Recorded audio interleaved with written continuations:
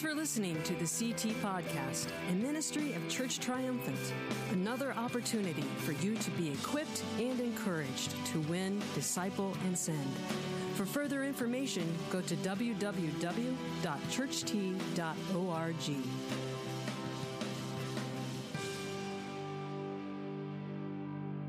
How are you all today? Look at somebody right quick and slap them a high five and say Happy New Year. Tell them they made a good decision to come out first thing when it's so cold. Tell them that. Start the year off right.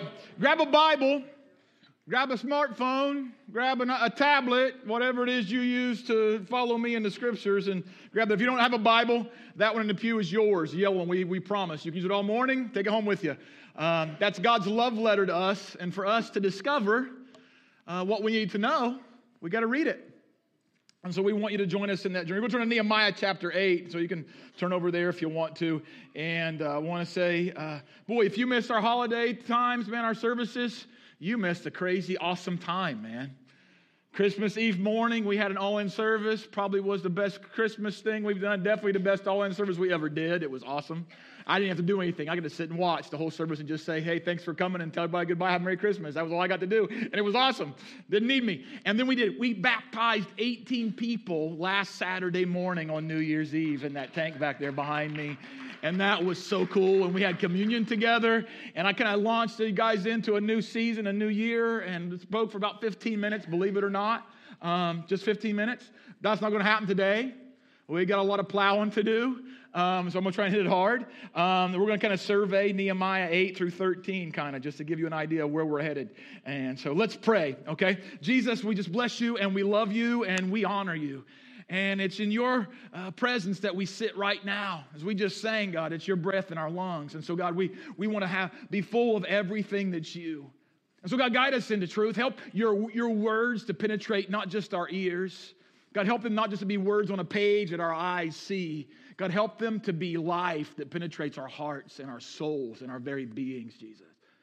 God, as our kids are learning this year, this month in children's church, God, about discovering the mystery that's you, God, I pray that mystery would continue to be an amazing thing to us as adults, God, that we would grow in you and know you. Even as teenagers, God, there'd be this opening of treasure that we grow from and learn about you and learn about life, God. And so, Jesus, today, help us to see that. And so, God, we love you and we bless you and we honor you. It's in your amazing, strong, awesome, powerful name, Jesus.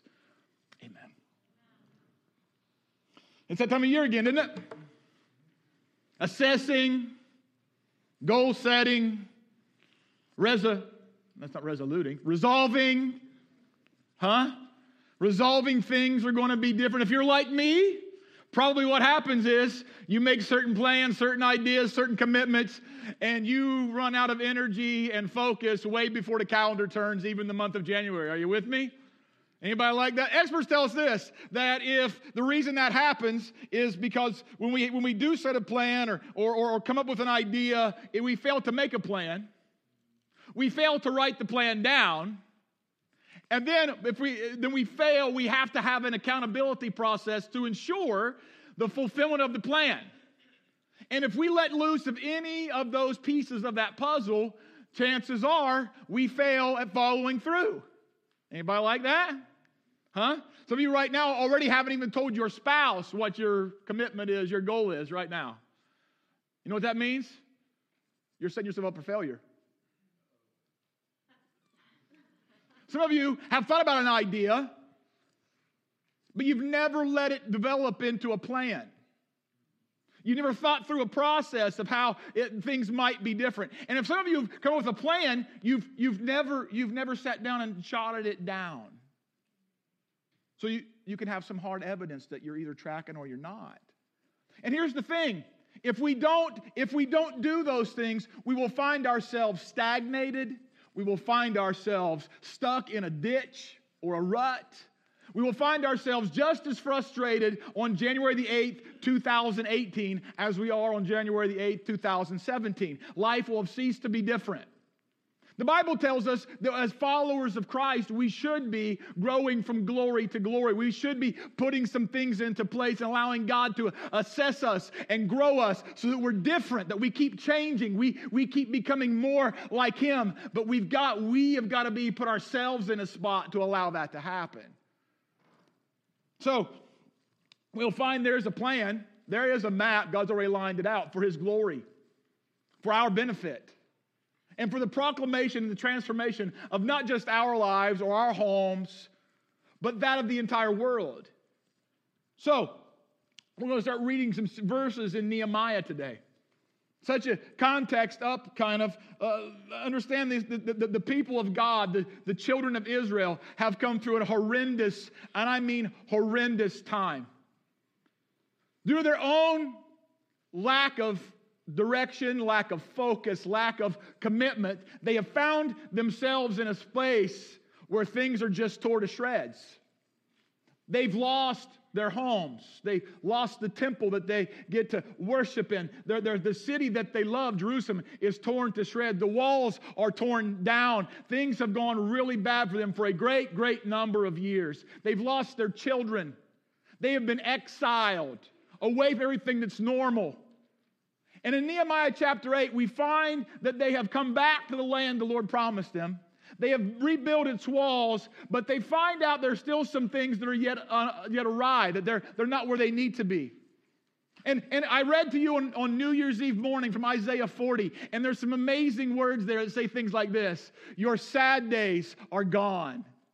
The mountains will be brought low. The valleys will be brought high. The crooked places will be made straight. And for the people of Israel, in this moment in Nehemiah chapter 8, they're kind of living that fulfillment. Because you see, Isaiah speaks that before the exile. They're living this out after the exile. And it's not a complete fulfillment, because we'll only find those words coming absolutely true when Jesus sets up His kingdom eternally that we'll all get to enjoy at His second coming.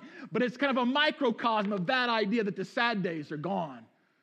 The hard places have been leveled out for a time. And so we're going to plug through that.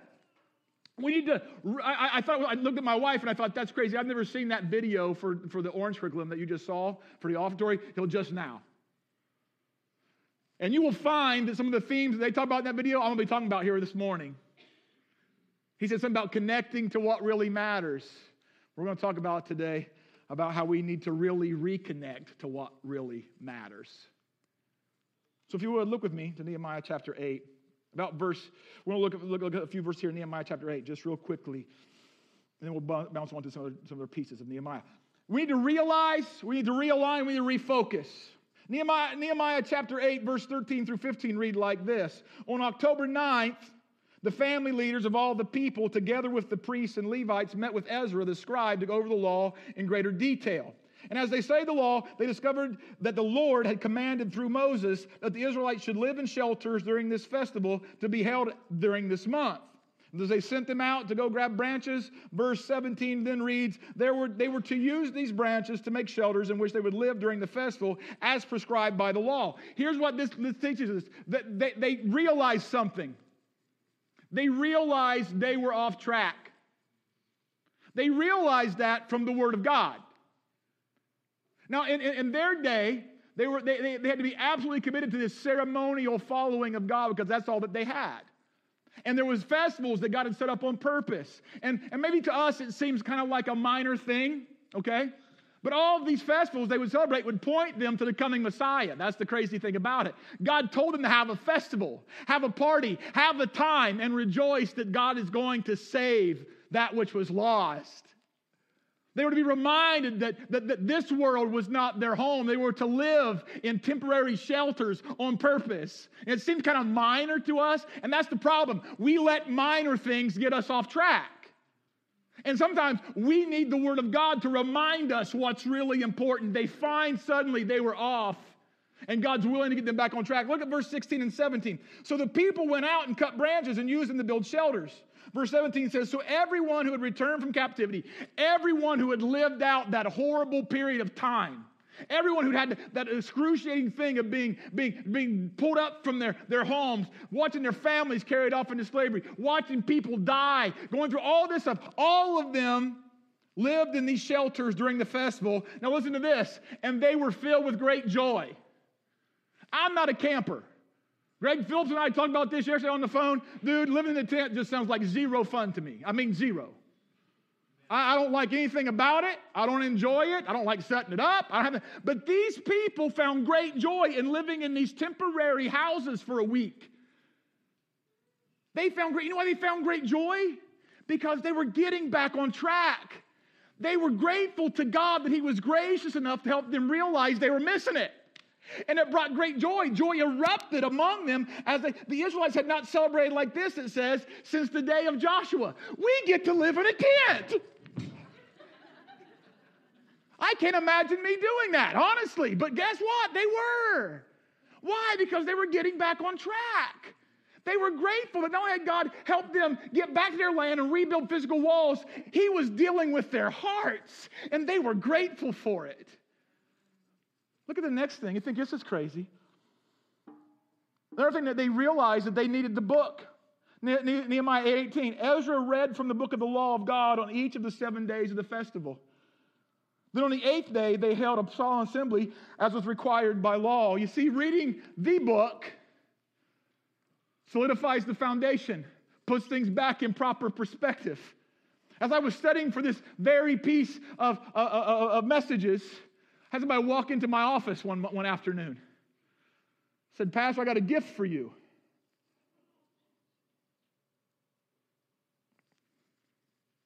The gift was given to me because they had gone through a really rough time. Loss in their life, and they were going through things. And as they and family members were going through stuff, they found a thing called a plumb line.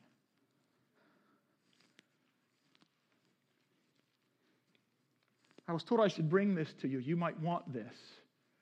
See, there is a plumb line. For those of you who work in construction trades, you know if things are out of plumb, it's not so important that they're out of plumb at this point. It's important they're out of plumb out there. When you get further down the wall, when you get further in the construction of the building, if something's misaligned, then it's jacked up all the way. The rest of the process is messed up. And see, God gives us His Word as a plumb line. We have something to measure things up against, whether life is in order or not, whether ministry is in order or not, whether our culture is in order or not. And if we get away from the book, we get away from what God wants. And it may not be drastically important right now at this second, at this moment, but out there somewhere it becomes a great big deal. And so they took great joy in Ezra standing here and just reading from the book. There was not exposition. There was not teaching. He would just stand in front of them and he would read. And they were locked in.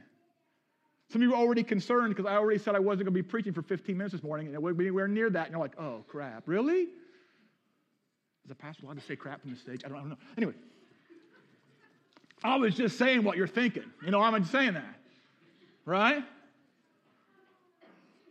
And so he's reading. They realize that's the foundation. That's the thing that makes things solid, that gets things back on track. And they listened with great joy. Now, chapter 9, verse 1 through 3 read like this. On October 31st, 22 days later, the people assembled again, and this time they fasted and dressed in burlap and sprinkled dust on their heads. Those of Israelite descent separated themselves from all foreigners as they confessed their own sins and the sins of their ancestors. They remained standing in place for 3 hours while the book of the law of the Lord their God was read aloud to them. It's almost 11. What do you say we plow till 2? But they didn't stop there. Check this out. Then for 3 more hours, they confessed their sins and worshiped the Lord their God. Wow. See, we have to realize in order to come back, once we realize where we're off track, there has to be a realignment issue and a refocus issue. And they do 4 things here in this piece of Scripture to cause realignment that brings a new focus to them. Okay? So they intensively listen. Intensively. They weren't thinking about whatever playoff game's happening later today. They weren't worried about roast burning in the oven or whatever's for dinner. They intensively listened. And that allowed them to align themselves so that they could refocus on God's word. We have to intensively listen to the voice and the word of God, to the teaching of God. We have to, so we can refocus on the plumb line here. Right? Then they did this. They intentionally were seeking. We realign ourselves by intentionally seeking. How do we do that? We refocus ourselves on God's face. This is the idea of prayer and fasting. Not something that's popular or common in our culture, but is absolutely necessary for us to come through certain things. Jesus would look at his disciples one day and say, this kind of thing doesn't get overcome except by prayer and fasting. That's the only way you get through it. That's the only way you overcome it. And so there's lots of things going on in our lives, and we won't relent from normal stuff just for God to help us overcome. We won't keep doing the same thing over again and keep getting the same results and complain to God because he's not doing anything. And he wants us to concentrate on his face, not the stuff. So we have to intentionally seek to help us refocus on God's face. Another thing they did, they intensively confessed. We realign ourselves by intensively confessing. And this is where we refocus on God's forgiveness. And oh, by the way, it's not our salvation, it's his. He's the one who gives it to us. It's his possession to offer. And see, this changes how we look at our own lives. It changes how we interact with other people because he then makes us not just the recipients of his salvation, the distributors of it. Are you hearing me? And some of us don't live in his salvation anymore. We live in an experience we had however many years ago one time, but we're not right now in the middle of that salvation, that forgiveness, because we think we're past certain things. And the whole part of the problem is we're probably still in pride. We're probably still walking in fear. We're probably still walking in laziness. We're probably still walking in certain things. And we are ate up and we don't realize it until we intensively confess and say, God, I'm missing it. If any of you guys do any kind of devotion reading, you should go read Charles Spurgeon's morning and evening devotion, his morning devotion for today. Because he will slap you in the mouth. He did me. I highlighted almost the whole paragraph. I'm like, dude, that hurts, but that is good. He talks about our public worship being a thing of pride, even though in our best intentions it becomes prideful. It becomes vain because we want other people to make sure we want to look holy in front of people. And it was even our service to God becomes something because we want to make sure our motives, even in trying to do things for God, we get it messed up. Even our private devotional time becomes something that's about us and not about him. I mean, it was just busting me in the mouth this morning. I got to confess, I'm there. Why? So I can enjoy the real power of his salvation, walk in the glory of his grace, understand his truth, reads me more than I read it. Man, it's good stuff. And they intentionally worshiped. That's how they realigned themselves. They intentionally worshiped, and that refocused them in God's presence. God intends to have a people for himself that are constantly walking in him. Many are led by the Spirit. They are the sons and daughters of God, right? Not just people who show up to church on Sunday morning. Those who are led by the Spirit, those who live in the Spirit, those who have worship as a lifestyle. They are the ones who are intentionally worshiping him day in and day out, time in and time out. For us, this looks like this moving forward. Starting next Sunday, January 15th, we will enter a 21-day of prayer and fasting. There'll be resources out in the main foyer for you or in the cafe. We haven't determined where yet. That have ideas for how to fast. There will be a prayer guide for you to walk through. There will be a calendar. What we want to do is try and cover as much of the calendar, as much of the day, as much of those 3 weeks. Have people from Church Triumphant covering time. That there's a constant attitude of prayer emanating from Church Triumphant. So what are you doing the next week? You determine what that fast looks like for you. Not going to make some blanket statement that we're all going to fast the same meal. We're not going to make some blanket statement that we're all going to fast the same piece of technology. We're going to let God work with us where we need worked. Because all of you know what things impede your growth and your hunger for the things of God. Might be Facebook, might be Twitter, might be the TV, might be food. But here's the thing. You just don't give up those things. Whatever things you give up, you replace that things for seeking God's face and worshiping him. So when you give up a meal, it's not just giving up a meal. It's I'm going to the car during lunch break at work, and I'm going to suck in the word of God, because man doesn't live by bread alone, but by every word that proceeds out of the mouth of God. And so next week, I want spouses, I want families to get together and go, how are we going to do this? Are We're going to fast a certain meal every day, or what are we going to do? And just begin, because circles are better than rows, right? Right? Come on now, right? This week, you got a week to assess. You got a week to look at it and go, okay, how am I going to do this? What am I going to do? Make some extra time. Next, here's what happens. They recollect and recommit. Now, if you look at the recollection phase, it's Nehemiah 9, kind of verse 5 down through 37. I'm not going to read that whole thing. Okay? We're going to look at a couple of verses. And what they recollect is this ebb and flow of these ideas. God is great. We just sung those words on the screen, right? God is great. But us, we can all constantly live in a spot of faithlessness, don't we?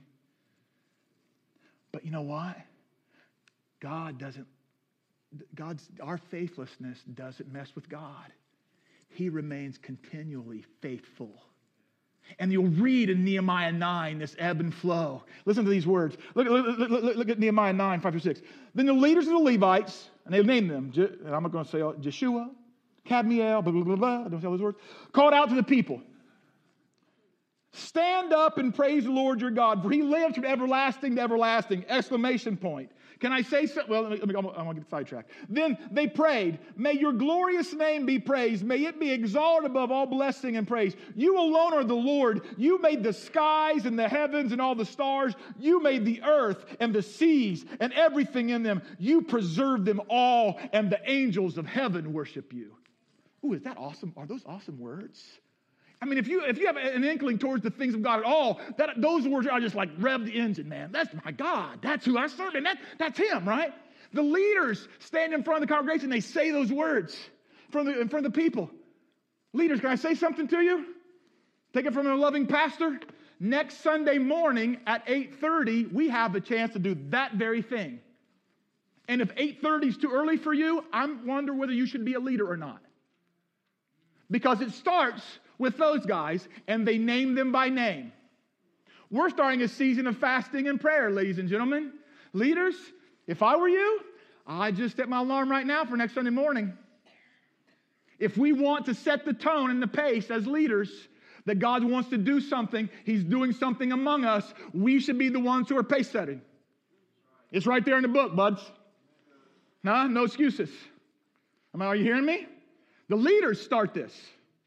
The leaders, willing to be named.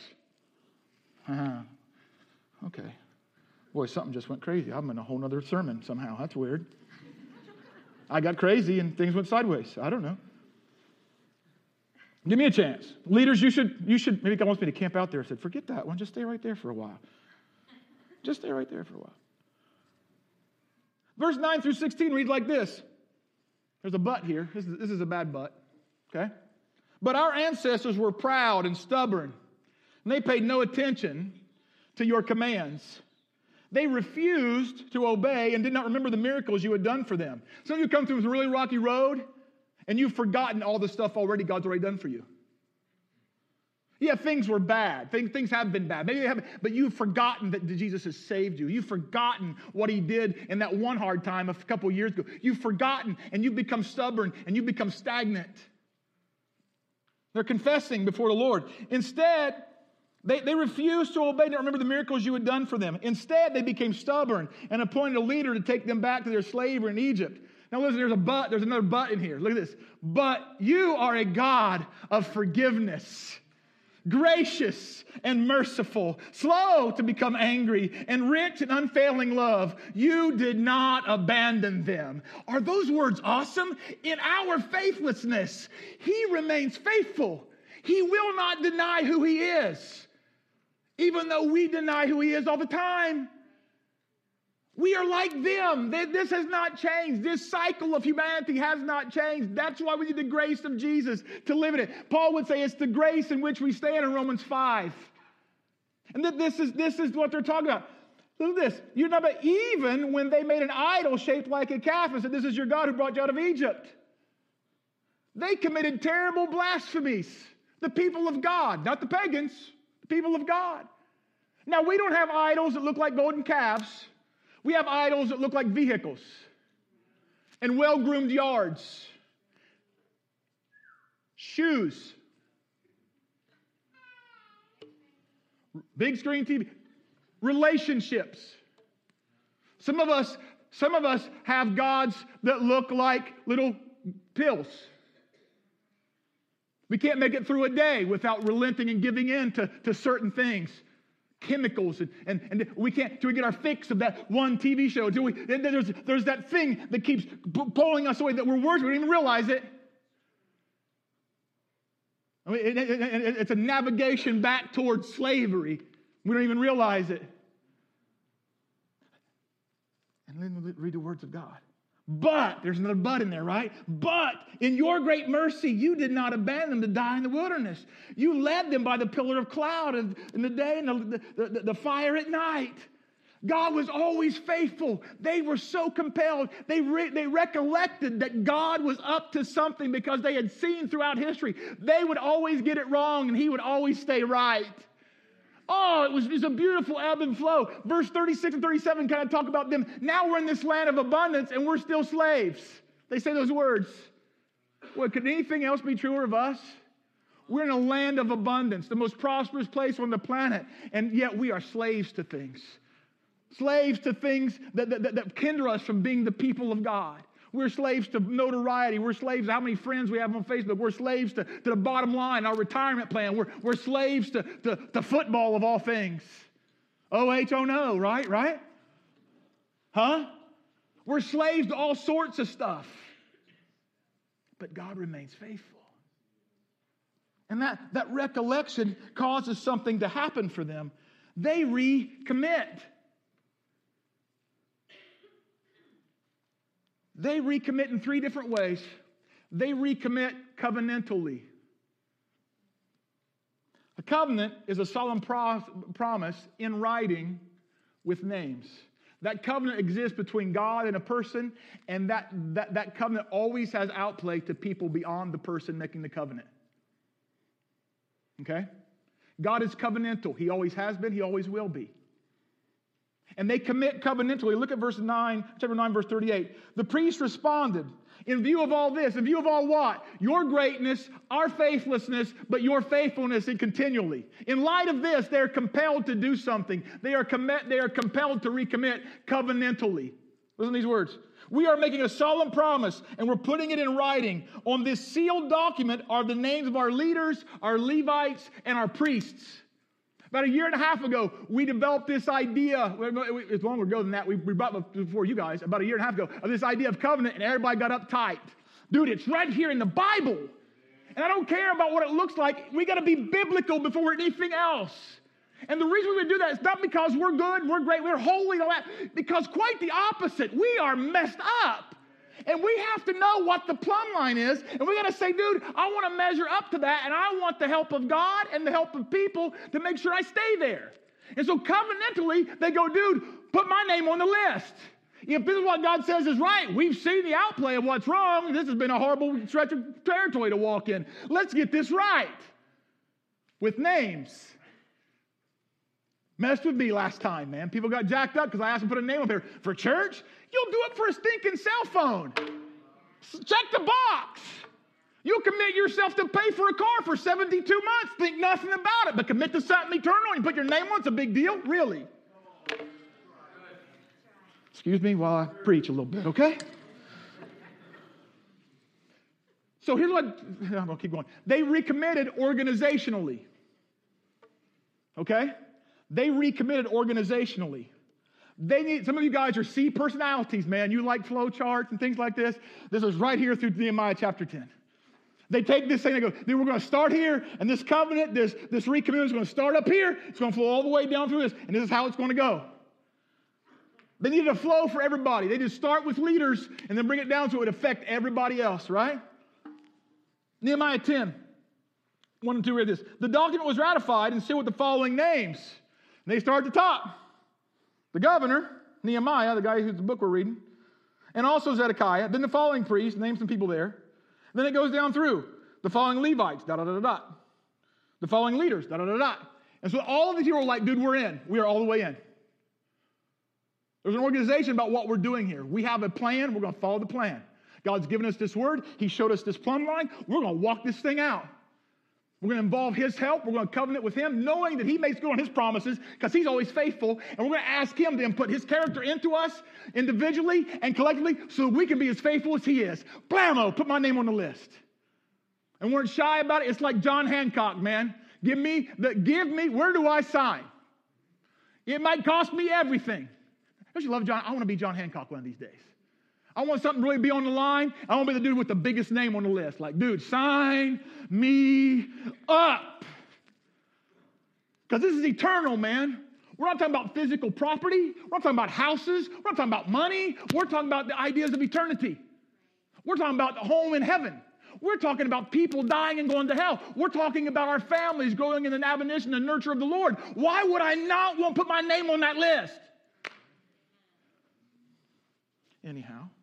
And then guess what? Nehemiah 10:28. Then the rest of the people, and it starts out with some leaders, the priests, the Levites, and then people like ushers, gatekeepers, singers, temple servants, people picking up trash, serving coffee, changing diapers, vacuuming floors, right?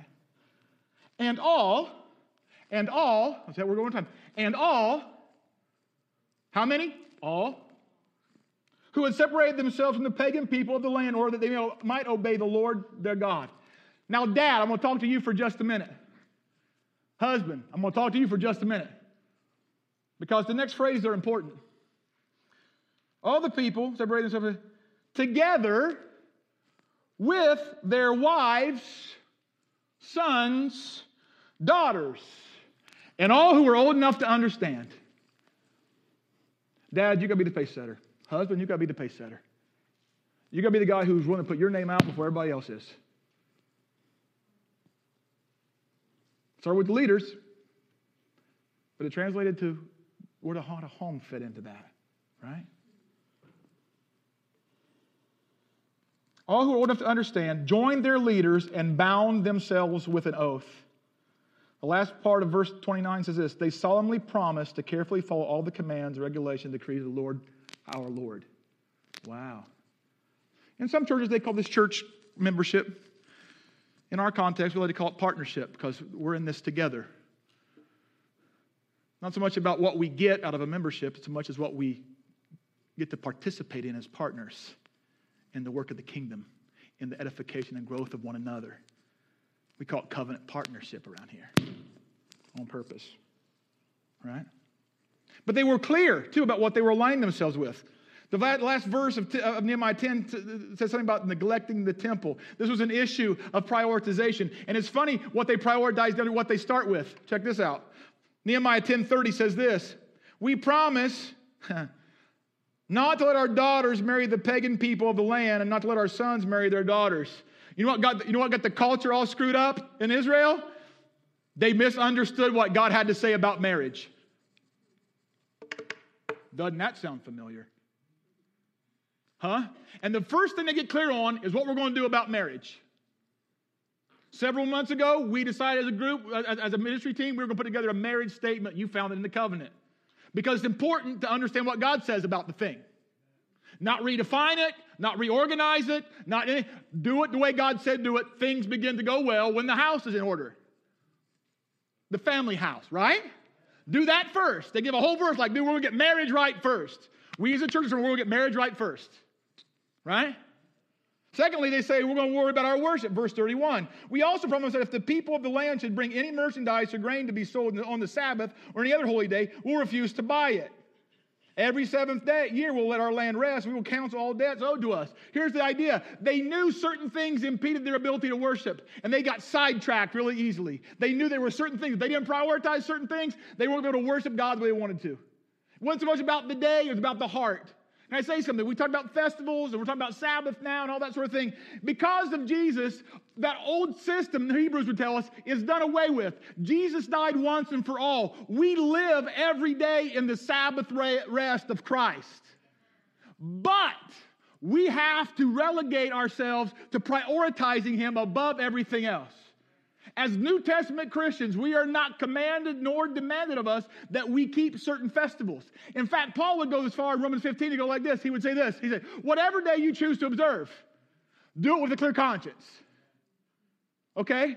So I'm not talking about like you have to be every Sunday, you got to get this. I'm saying, dude, in your heart, prioritize God. Whatever distracts you, get it out of the way. Make sure worship is utmost importance to you. Anything that impedes your ability to pray, anything that impedes your ability to give away the gospel, anything that impedes your ability to get together in a family situation and talk about the things of God and grow in God, listen, get rid of it. Anything that impedes your ability to congregate with the rest of the body of believers, get rid of it. That was a big deal to them. And they spend 2 whole verses, check this out, they spend 2 whole verses talking about marriage and worship. Then they realize how self-centered and how selfish they can be. And they spend another 7 or 8 verses talking about something else that we probably relegate to some other idea. They spend 7 or 8 verses talking about what we call generosity or tithing and offerings. Look at these words. Nehemiah 10, in addition, we promise to obey the command to pay the annual temple tax of 1/8 of an ounce of silver, the care of the temple of our Lord. And going down verse 33, it says, it will provide for everything necessary for the work of the temple of our God. Verse 34, at regular times each year, we're going to do this on purpose, periodically. We're going to be giving to the work of God for the benefit of people and the glory of His name. What do they say?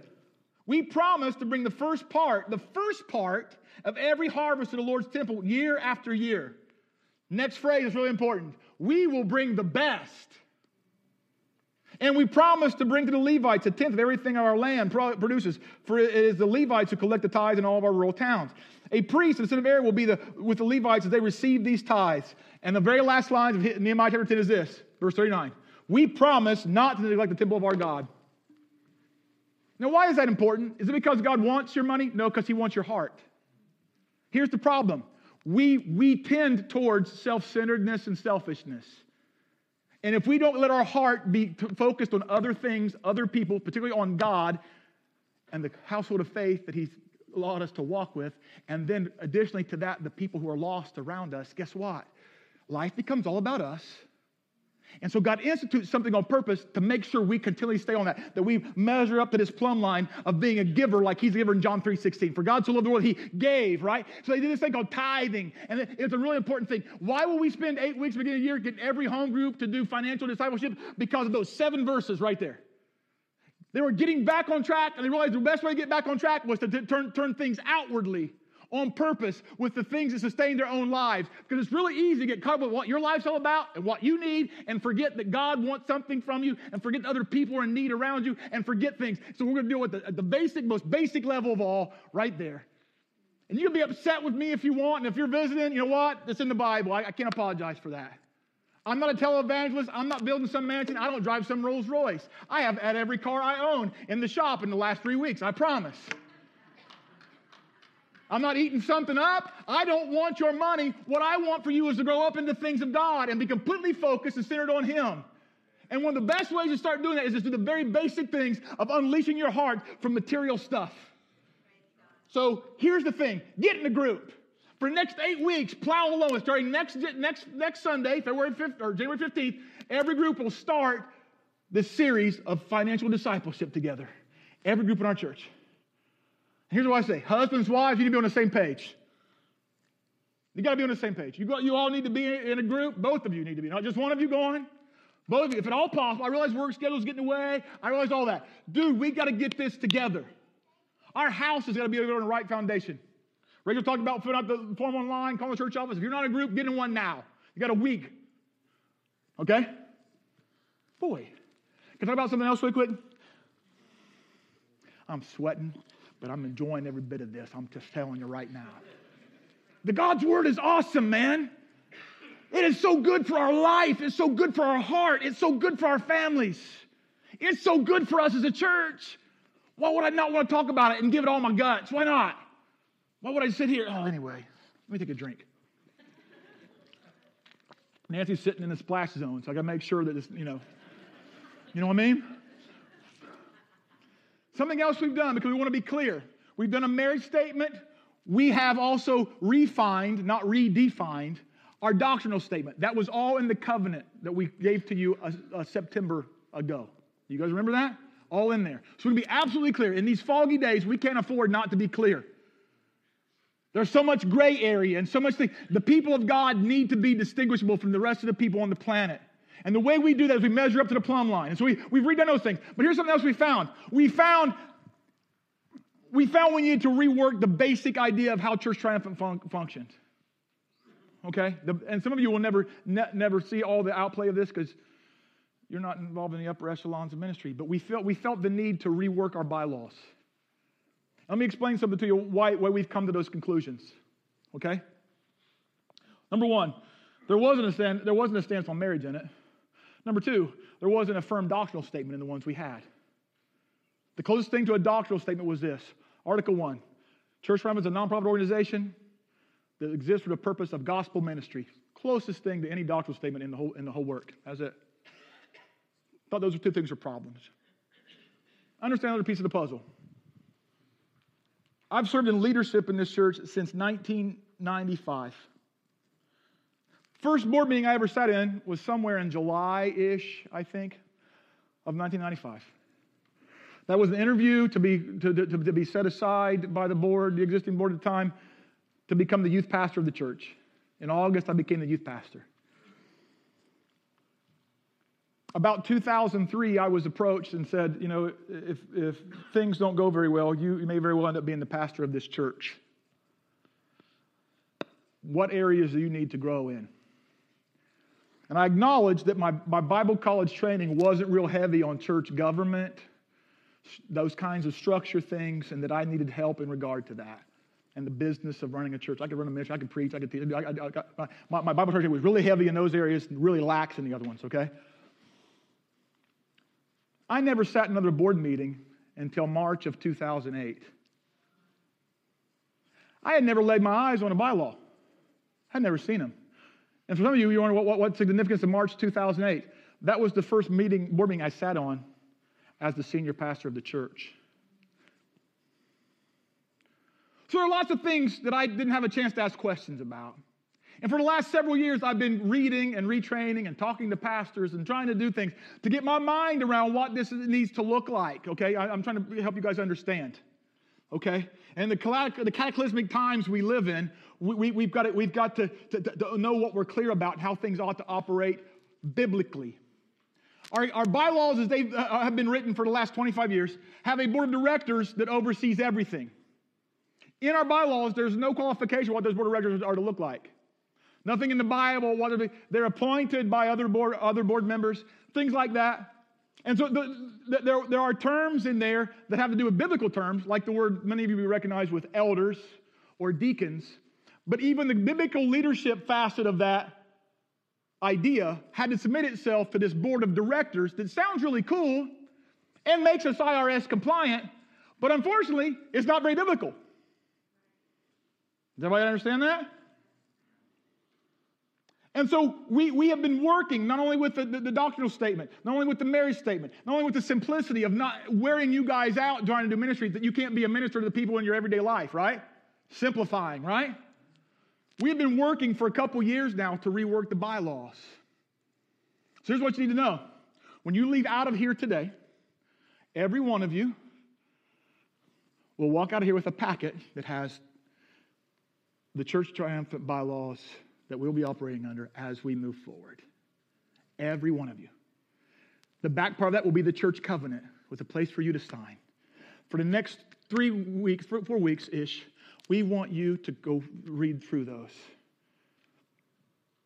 We want you to understand that what we believe about how not only ministry is, what doctrine is, what roles people are to fill, why they're qualified to do it, all sorts of things like that. And so you're going to walk out the front door. Right at the very front door, there's a sofa table. There'll be a pile of packets we want you to take with you. Okay? We want you all to be on the same page we're on. Are we going to give into elections? No, because you know what I think? Elections get ugly and they get messy. And I can't find an election in the Bible. Not one where you vote and cast ballots and stuff like that. I find people of God pray. They listen to the heart of God. Leaders set something on the stage. We pray and fast. And you find a book that says words like this. It felt good. It felt to us and the Holy Spirit that whatever, so-and-so be set apart for the call of God in their ministry, right? That's why we're going to read bylaws, and we're going to be fasting and praying all at the same time. Novel idea. It's in the Bible. We've never functioned in an election sort of thing, and people get power. It's just crazy. We forget we're here to serve. I'm going to worry about the next election. Who's going to get reelected? Who did it? Tip of my toes. We're not getting into that. But we want an affirming process by which all of us can function together. Does that make sense? You can read it in there. So we'll be doing that. You'll walk out the door with that. We'll start financial discipleship February 15th. You've got to recognize something. Nehemiah 11, 12, and 13 give us the idea that there's some things that keep going and keep going. Number one, ministry is ongoing. Reach is ever expanding, and the need for new and growing leaders is ever growing. Nehemiah 11, 12, and 13 give us the idea that we're never really in a stagnant spot, that things have to keep going. Nehemiah 11, 1 through 3 read like this. The leaders of the people were living in Jerusalem, the holy city, the place where they get critical mass. A tenth of the people from the other towns of Judah and Benjamin were chosen by sacred lots to live there while the rest stayed where they were. And the people committed everyone who volunteered to resettle Jerusalem. Here is the list of the names of the provincial officials who came to live in Jerusalem. Here's a list of leaders we trust to make sure this thing keeps going in the right direction. Okay? Here's what I'd say to you. We need ongoing growth in leadership capacities. Some of you have great skill. You have great understanding of the scriptures. You could pastor people well. And we need, if we're going to keep reaching people and disciple people, we need more and more people who will put themselves out to help other people grow. That's what those three verses are about. We need to be constantly creating more group leaders. We need to be constantly creating space where there are more circles. And we're going to ask each of you to step into that and help us do that. If you've been around for a while, we got ideas for certain kinds of groups. So we're going to try and launch here in the next months, maybe a couple years, to meet specific needs. We're going to need people to step into that. If you're approached by your leader and they think you're qualified, listen, you ought to say, what can I do? How can I help? What do you see in me? What happens here is when you do that, you create a safe place. They erected physical walls that gave the people a place to thrive. They didn't create just physical walls, they created spiritual and organizational walls for the people of God to thrive in. That involved new leaders, that involved other leaders, that involved things going on and changing and progressing. That happens all the way from Nehemiah 11:1 all the way down to Nehemiah 12:26. You just see this ongoing list of names of people who kept stepping up and stepping up and stepping up. In order to create a safe place for people, we have to do a couple things. We got to stay centered on God's word. We got to re-center on God's words constantly. We got to reaffirm our covenant to follow His word together, and we have to refocus on God, what God says about marriage, about worship, about generosity, about all those things in there, and be like, dude, we're on this. In a culture that's running everywhere ragged, crazy, we need to be a people who are stable and sure, know what we believe, why we believe it, what we do, why we do it. My wife did an amazing job of explaining to you the why, what, and how of Church Triumphant. That we would love God and honor Him above everything else. That we would love other people and help them to honor God. And that we would create relational environments where people could grow. I've been going to training one Friday a month with a group of other pastors in Columbus. If I were going to seminary, it'd be seminary level training, okay? So I spend all day a Friday a month in Columbus, but my brain's swimming by the time I get home. Rachel's like, you process? Oh, I can't tell you how much I'm processing. I'm just, my brain is full. And one thing they kept telling us this past Friday is this. Without the relational connection, a person needs three places to really be connected to the church and keep growing. They need to be fed spiritually very well.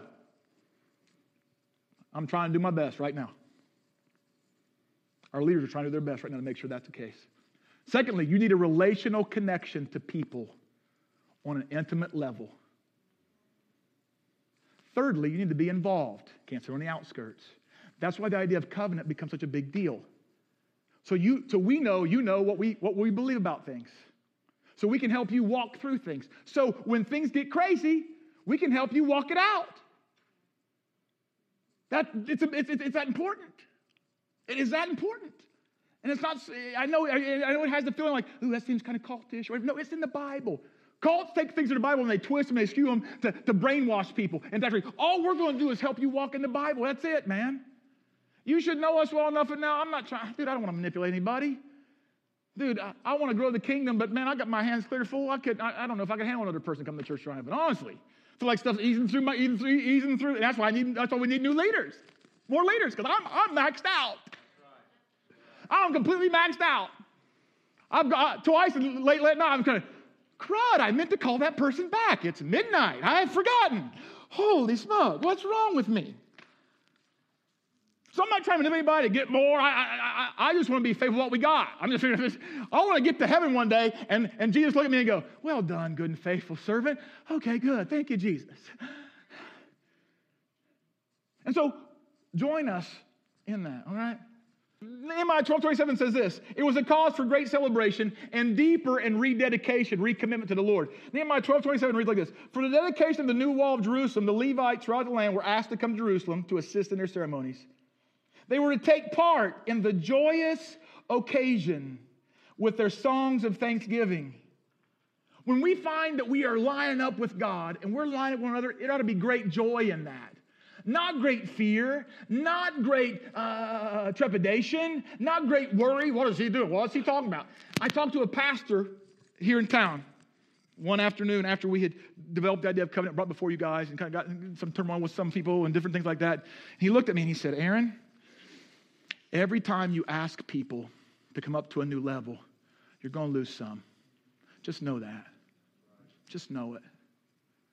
I'm not trying to drive people away. I'm not trying to freak any of you out. But what I am absolutely like, listen, if we're in this, let's be in it. If we're in it, let's roll, man. Let's be committed a whole hog. Let's run the race, and let's go the full route, man. Let's hold nothing back. I used to have a football coach who told me, listen, if you're going to go off sides 100 miles an hour. At least make the guy on the other side of the line pay for it. And here's what I mean by that. We may get some of this wrong. And kind of, Nehemiah 13 tells us we are. Nehemiah has to go away, back to the king's court. He has to leave the people, and the accountability structure begins to fall apart. And when he comes back, he finds them doing all the same things they had been doing previous to them recommitting. And he looks up at the Lord, and he goes, several places, he goes, God, don't forget the work we did. What's going on here? See, because it's never done. Our compulsion is back towards ourselves. Our compulsion is back towards selfishness. It's easy for us to end up someplace if we're not constantly looking at the problem line. We're not constantly realizing God's faithfulness in the midst of our faithfulness. If we're not doing those things, we miss it. And so here's some things we're going to do for the next couple weeks to ensure we stay on it. February 5th, we're going to have a celebration. I hope it resembles something like Nehemiah 12:27. I'm going to call it Affirmation Sunday, for lack of a better word. And we're going to have a meal together after service is over. I talked a little bit ago, as we build towards that, we're going to be praying and fasting starting on the 15th. That will bring us right 21 days up to February 5th. Okay? You guys should Google, if you don't know anything about fasting, you can Google stuff. Look for a Daniel fast. We'll have things for you next week. There'll be things in a weekly that's emailed to you on Thursday with links and stuff. We'll have packets for you. We'll help you work through that, okay? Some of you are vintage. If you know vintage, that's a great word, isn't it? It sounds better than you are the old people, right? Some of you guys have been here a long time. If you know somebody who's struggling, you should intervene in their lives and say, listen, how can I help you understand fasting better? Can I help you get through that? What do you know? What don't you know? Okay? Let me explain. I explained to you the new bylaws. So I want to help you understand something because I didn't completely understand it as I sat out there where you sit. For the last 25 years, we've operated under the board of directors. I've told you that. Right? And if Nancy would come join me here, please. She's like, please, Aaron, don't do that. Todd Jones, would you please come this way too? The three of us, for the last about 3 years, have comprised what is known at the moment as our board of directors. Nancy has served forever, kind of along those lines. And she has been with us all the way. Todd and Nancy and I did all kinds of footwork. We read books. I gave them things. We read pages of bylaws of other churches. We did all sorts of things trying to prepare them. After we fabricated that, We went to what we call our core leaders, which are every kind of department head. If you oversee any kind of major team, youth ministry, children's ministry, worship ministry, Sunday morning stuff, they were Mary and the prayer ministry, all kind of got together and said, this is what we're thinking. Give us input, give us feedback. We shared thoughts and ideas and put things together. Our existing board of directors is this. Over the next 3 weeks from today until January 29th, we want you to help us affirm the calling of God on people's lives. And our board of directors, as it looks right now, will change into a team of elders. Okay? Which will be, maybe, God will allow us, myself, Todd Jones, Greg Phillips, Mike Hines, and Derek's not in. Derek's in here. There's Derek. You were sitting in the front. You guys please come this way. Board of directors will be now, as of our next board meeting, which comes up here in a couple weeks. We will ratify a new set of bylaws. We will disband this board of directors that Nancy served on for a number of years, and it will become a team of elders. Biblically speaking, an elder is a person who serves in a pastoral capacity. Oversees a point. Guys, come up here. Don't be shy. Come on, what are you guys doing? They're out. They can't even follow simple directions. Okay. Here's what's going to happen. Derek, Greg, myself, Todd, and my dad are elder candidates at the moment. We're not going to have an election. We're not going to have, all this other stuff. Here's what needs to happen. Over the next 3 weeks, we want you to read the bylaws, read the biblical qualifications of an elder. If you find anything in the lives of us 5 guys that do not line up, we want to know about it. You will either make a phone call to the church office or an email to elder. Actually, that's a longer than it is. It's elder affirm. Elder affirm at churcht.org. Not affirmation. Elder affirm at churcht.org. Here's what I want. I want you to read 1 Timothy chapter 3. I want you to read the book of Titus. I want you to go in there and look at what it says. And then if you find things there that don't match up, we need to know about it. Here's what I say. I'm not worried if you like Todd's sweater or not. I don't care if you appreciate the kind of car he drives. I don't care if you like the way Greg teaches or not. The style, I mean. I don't care if you like the fact or not that Derek may or may not have tattoos. I do. Okay? What I want you to do is comb through that. And if you find that homes are out of order, if you find the idea of drunkenness or addiction, you're fully aware. I don't mean like accusations. I mean, you've seen something you shouldn't. You line up those things. And you say these guys don't measure up. You will make a phone call. You will ask for Nancy, or you'll send an email, and we'll sift through it. Okay? You have 3 weeks to do that. As of January 29th, we won't listen to another one. On February 5th, if all goes well, we will set aside us 5 guys to be the elder team that leads Church Triumphant going forward into the future. Trying to be as biblical as possible. Okay? We want to walk out. We want to be as faithful to God as we can possibly be. Okay? That is the point. Not trying to wreck nobody's boat, not trying to mess anybody up. I've had to teach and learn and grow and ask questions all myself. And these guys have walked alongside of me in this for a long period of time. They serve. If you don't know, Derek's our children's pastor. He already pastors a segment of Church Triumphant. Derek's here. Greg already. Pappy D and GP. Greg Phillips already pastors our teenagers, our youth. You guys know me already. I'm the lead pastor. Todd's a transitional person on the elder team. Been here together. He's helping us with small group ministry and focus stuff and different things like that. And my dad oversees the senior ministry to senior people, the vintage folk. And he's a small group leader. Okay? And so here's the thing. We want to be the best leadership team going forward. And my hope would be that in next year, we assemble a couple more people on this team that fit those qualifications that we find to be biblical along those lines. And so maybe this time next year we'll affirm a couple other people. I'd like to have about 7. I'd like to have 4 of them be people who don't get any pay from the church. For all the obvious reasons. People can't say we're manipulating, we just want people's money, we're trying to do. No, we don't want any of that. You understand what I'm saying? We want to be wise. We want to let the name of Jesus have a fragrant aroma in the community here and the community around us, and we want there would be no speculation. I know we've plowed a lot of hard ground today.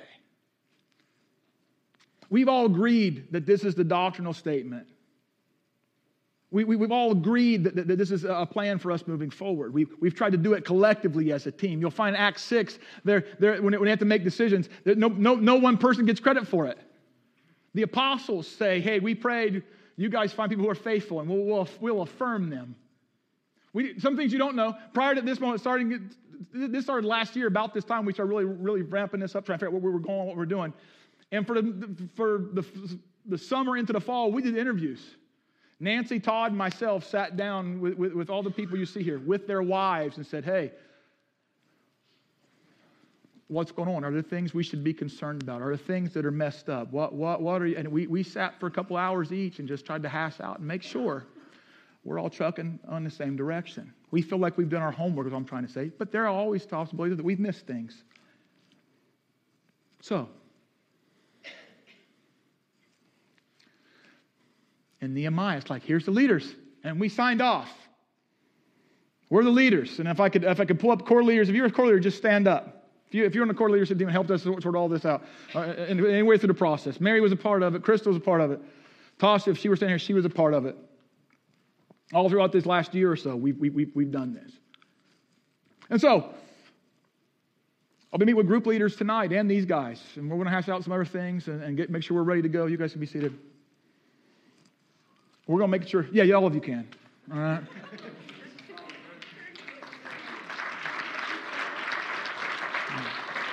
I heard one pastor, as they were walking through this process, say, here's the guys we're considering for elders. If you've bought pot from them, we kind of need to know about it.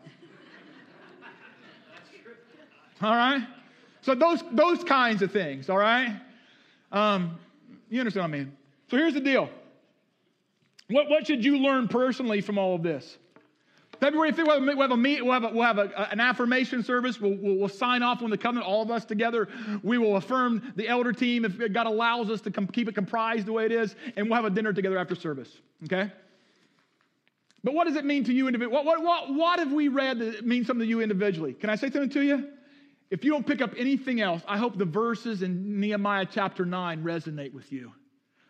First of all, God is great, man. He is great. He sits in heaven enthroned in majesty. He created everything. He preserves everything. The angels worship him. He is great. But we're not. If you find life is off track, welcome to the club. None of us have it together. None of us got to get it 100% right. And if you're frustrated with life and turmoil is run amok with you and around you, if everything just seems topsy-turvy, if you're in grief and loss and all sorts of things, understand this, we get it.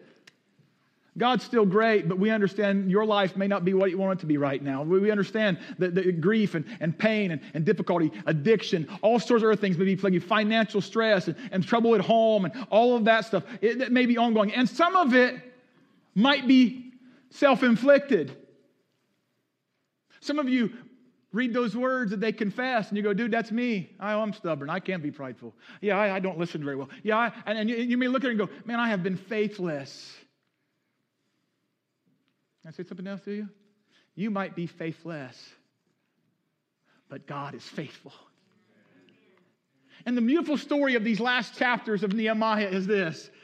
In spite of all their faithlessness, God still came through. He still brought them back. He still helped them build the wall. He still reminded them of the plumb line. He still accepted their covenant with himself. He still said, listen, if you want to run with me, let's run. And today, for every one of us, he looks at us and goes, I know you got it goofed up. I know you try to live in the light of my greatness and my love towards you, and you've screwed up, but I get it, and I'm going to be faithful. Just keep walking with me. Just keep running with me. Just keep helping me by walking and setting things aside in your life. This morning, know He's great. Be real about your faithlessness,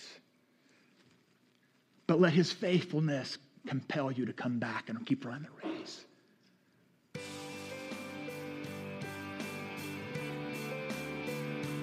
Thanks for listening to the CT Podcast, a ministry of Church Triumphant. Another opportunity for you to be equipped and encouraged to win, disciple, and send. For further information, go to www.churcht.org.